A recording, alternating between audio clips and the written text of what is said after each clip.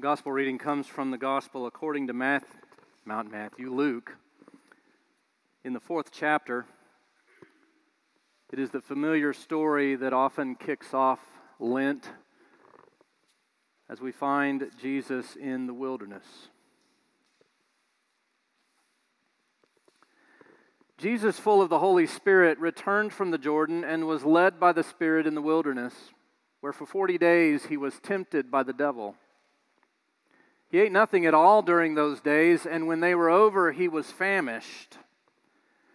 The devil said to him, "If you are the Son of God, command this stone to become a loaf of bread." Jesus answered him, "It is written, 'One does not live by bread alone.'" Then the devil led him up and showed him in an instant all the kingdoms of the world. And the devil said to him, "To you I will give their glory and all this authority, for it has been given over to me, and I give it to anyone I please. If you then will worship me, it will all be yours." Jesus answered him, "It is written, 'Worship the Lord your God and serve only Him.'" Then the devil took him to Jerusalem and placed him on the pinnacle of the temple, saying to him, "If you are the Son of God, throw yourself down from here, for it is written, 'He will command His angels concerning you to protect you, and on their hands they will bear you up so that you will not dash your foot against a stone.'" Jesus answered him, "It is said, 'Do not put the Lord your God to the test.'" When the devil had finished every test, he departed from him until an opportune time. The word of the Lord. Join me in a prayer.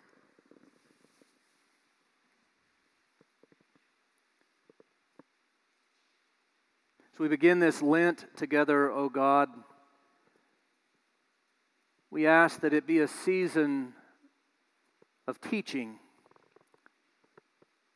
Teaches us and reminds us of a deeper faith than the one we often have. Deeper relationships than we are often willing to share. Deeper truths of who you are and who you call us to be. As we walk into the wilderness with Christ, be with us. Speak to us. Renew us, we pray. In Christ's name, amen. I recently ran across a conversation in an article between a mom and her 4-year-old son. And in it she says, "We were on our way home from church, and my son looked up and said, 'Mom, what do you know about the devil?' To which I struggled to respond. I didn't quite know what to say. I mean, I knew the story from church that morning was the one we just read a moment ago on Jesus being tempted in the wilderness. But how do you answer a question like, where do you even start with something like that? So, in a moment of intelligence, the mom says, I passed the question back on to him. "Well, what do you know about the devil?" "Well," he said, "the devil talked to Jesus, and the devil was mean." And then he kept going. He went on to say, "So if we were in a grocery store, and you were on one row, and I was on another row. And on my row, there was candy. The devil would say, 'You should take some.'"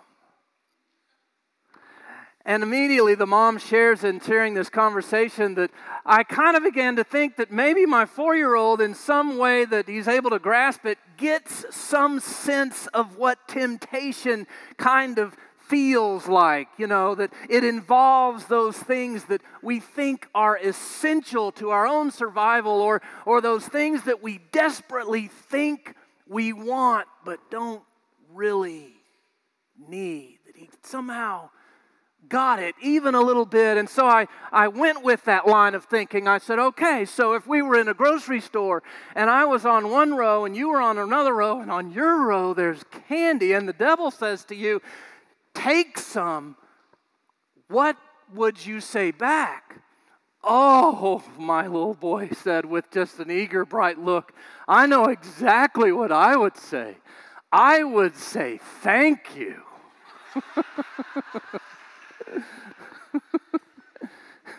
Now we laugh at that, but I freely admit to you that story seems to resonate more closely to our actual experience in life than the one we just read a moment ago about Jesus being tempted by the devil. I mean, in the wilderness, in his experience. I mean, I read that and I can relate a little more closely to a kid trying to decide if they should take candy or not than I can being offered entire kingdoms. I mean, it's just not even in the same ballpark. It's not even the same realm. I get the struggle of the little things. Don't quite understand, though, exactly what's going on in the temptation that Jesus faces. It's so foreign. Just don't quite get it. And maybe that is the point. Perhaps that's part of the point of the story.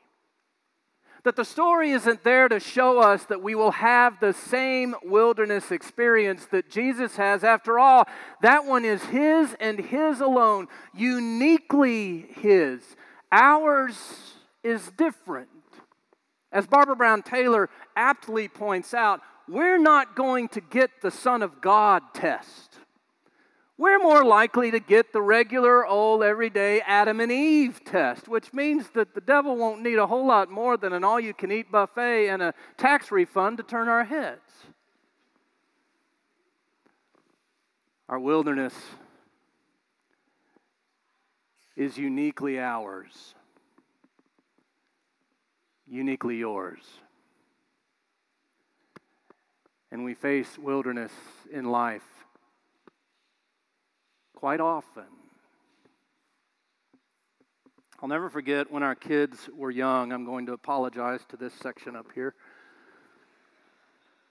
I'm not going to tell you which one to protect the innocent, but I remember when they were young and one of them decided that it was finally time to get rid of the pacifier. It's gotten too big for the pacifier. It's time. But instead of being smart and, tucking it away in a safe place somewhere in the house, we took all the pacifiers, instead of tucking them away where we could reach them in case the situation became dire, we instead put them in an envelope and we sent them away in the mail. All of a sudden, no more pacifiers. Gone completely. Now, let me tell you, the first few nights were pretty rough. But they passed. And I remember a brief conversation, it must have been a week, maybe 2 weeks later, and I asked my daughter, I asked her how she was doing. I said, do you miss it? And she quietly nods. Do you want it back? Yeah. But I don't think I need it, Dad.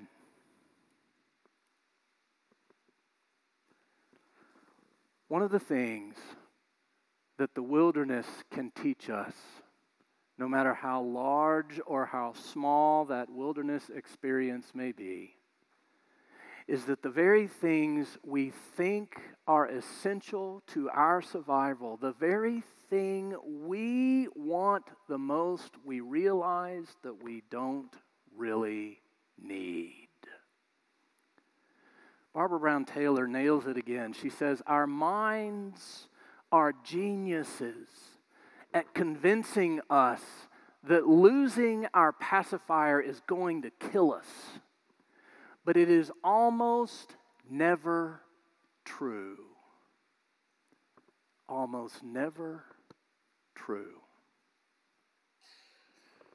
We each have our own wilderness. And even though it's there to teach us and we bring something from it, we often still have that look on our faces, right? That look, that expression that speaks of experiencing some deep loss in our life that's very real, a very real experience of wilderness.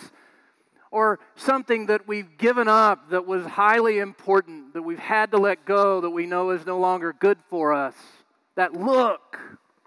I see it on people's faces quite often. The most recent, I have to say, is last Wednesday during our Ash Wednesday service in the evening. All the people coming down this aisle to have ashes placed on their forehead and to be reminded in no small way that you're not going to get out of this life alive. Now, some come forward with just an ordinary look from an ordinary day. It's just a regular old deal, getting some ashes, good. But every now and then, in the faces I saw, one would come forward with the kind of expression that seems to show that they're carrying their entire life like an overcoat, all weighed down from the size of it.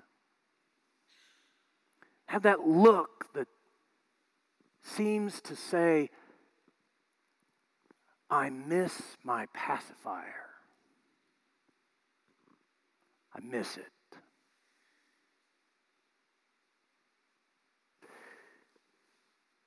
We all get that look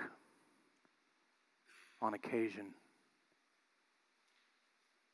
Our wilderness is uniquely ours. I can no longer share what that person's wilderness may be like, no more than I can share what yours is like, but I know we each have one, and I know, like Jesus in the story, it is uniquely ours, and ours alone. A young priest tells the story about the impact his grandfather had on his own life. He writes about his grandfather and he says, my grandfather, like many grandfathers of my own generation, was born a child of the Depression and served valiantly in World War II. And then after the war, returned home and met the woman who would become his wife, and together they would have 3 daughters, one of which obviously was my mother, he said. And he was a quiet man, my grandfather, a hard worker, a successful business owner. One might say that he had everything he was supposed to have. Life was good. But one day his oldest daughter was in a car with her friends. They were teenagers, and the driver lost control. Car turned over. She didn't make it. And the way my mom used to talk about that is that she said Granddad really didn't say much about that day. He just got a little more quiet, worked a little harder. So as I got older, he said, as I began to know that I was going into the priesthood, I was interested in the effects life have on people, and I was curious. I wanted to know. I finally got up the nerve to ask him about it, to ask him about that experience and what it did to him and what it did to the family. And when I asked him, he became extremely quiet for a good little while. And then he looked at me. It was the worst experience of my entire life, he said. Made me question everything. He went on to talk about how he began to question God. He stopped wanting to go to church. He just questioned the whole thing. He was mad, angry at God for taking away his little girl. He was in the wilderness. But then something happened. Something changed inside him. As he tells it, he began to realize that all along he'd simply been living a shallow faith, because he thought he understood how life is supposed to work, that if you work hard, if you're responsible, if you're a good person, if you're relatively healthy with what you do, then you can expect good things in return. He began to realize that all he was doing was cutting a deal with God. It took him a long time, but he finally realized that he had a choice. If the wilderness taught him anything, it was that he had a choice to make. That he could remain angry for the rest of his life,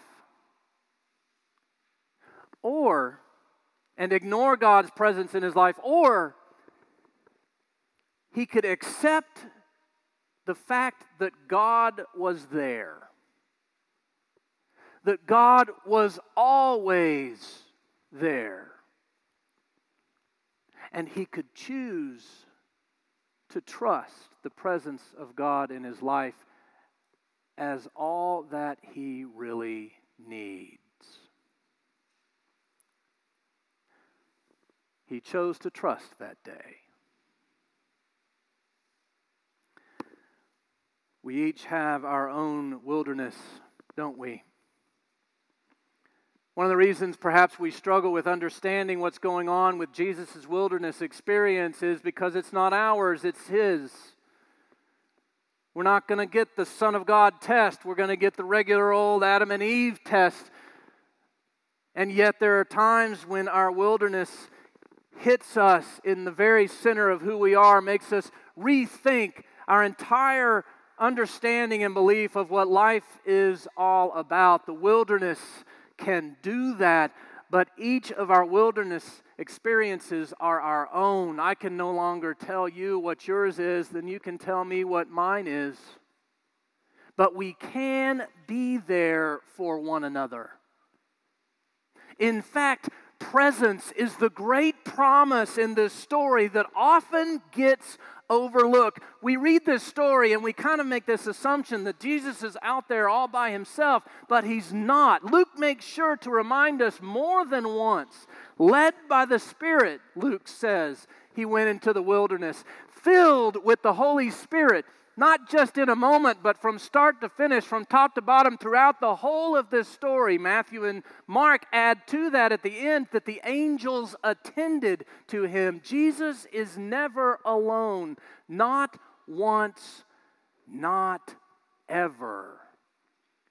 The great lesson of this story is not that we need to somehow find a way to puff ourselves up and resist the temptations in our lives, but instead to learn what Eugene Peterson calls the long obedience.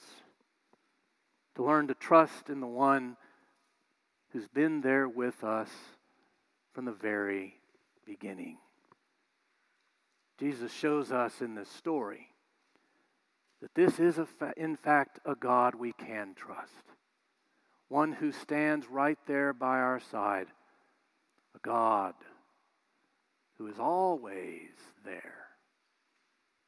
Filled by the Spirit is, in fact, the only way we will make it through this life.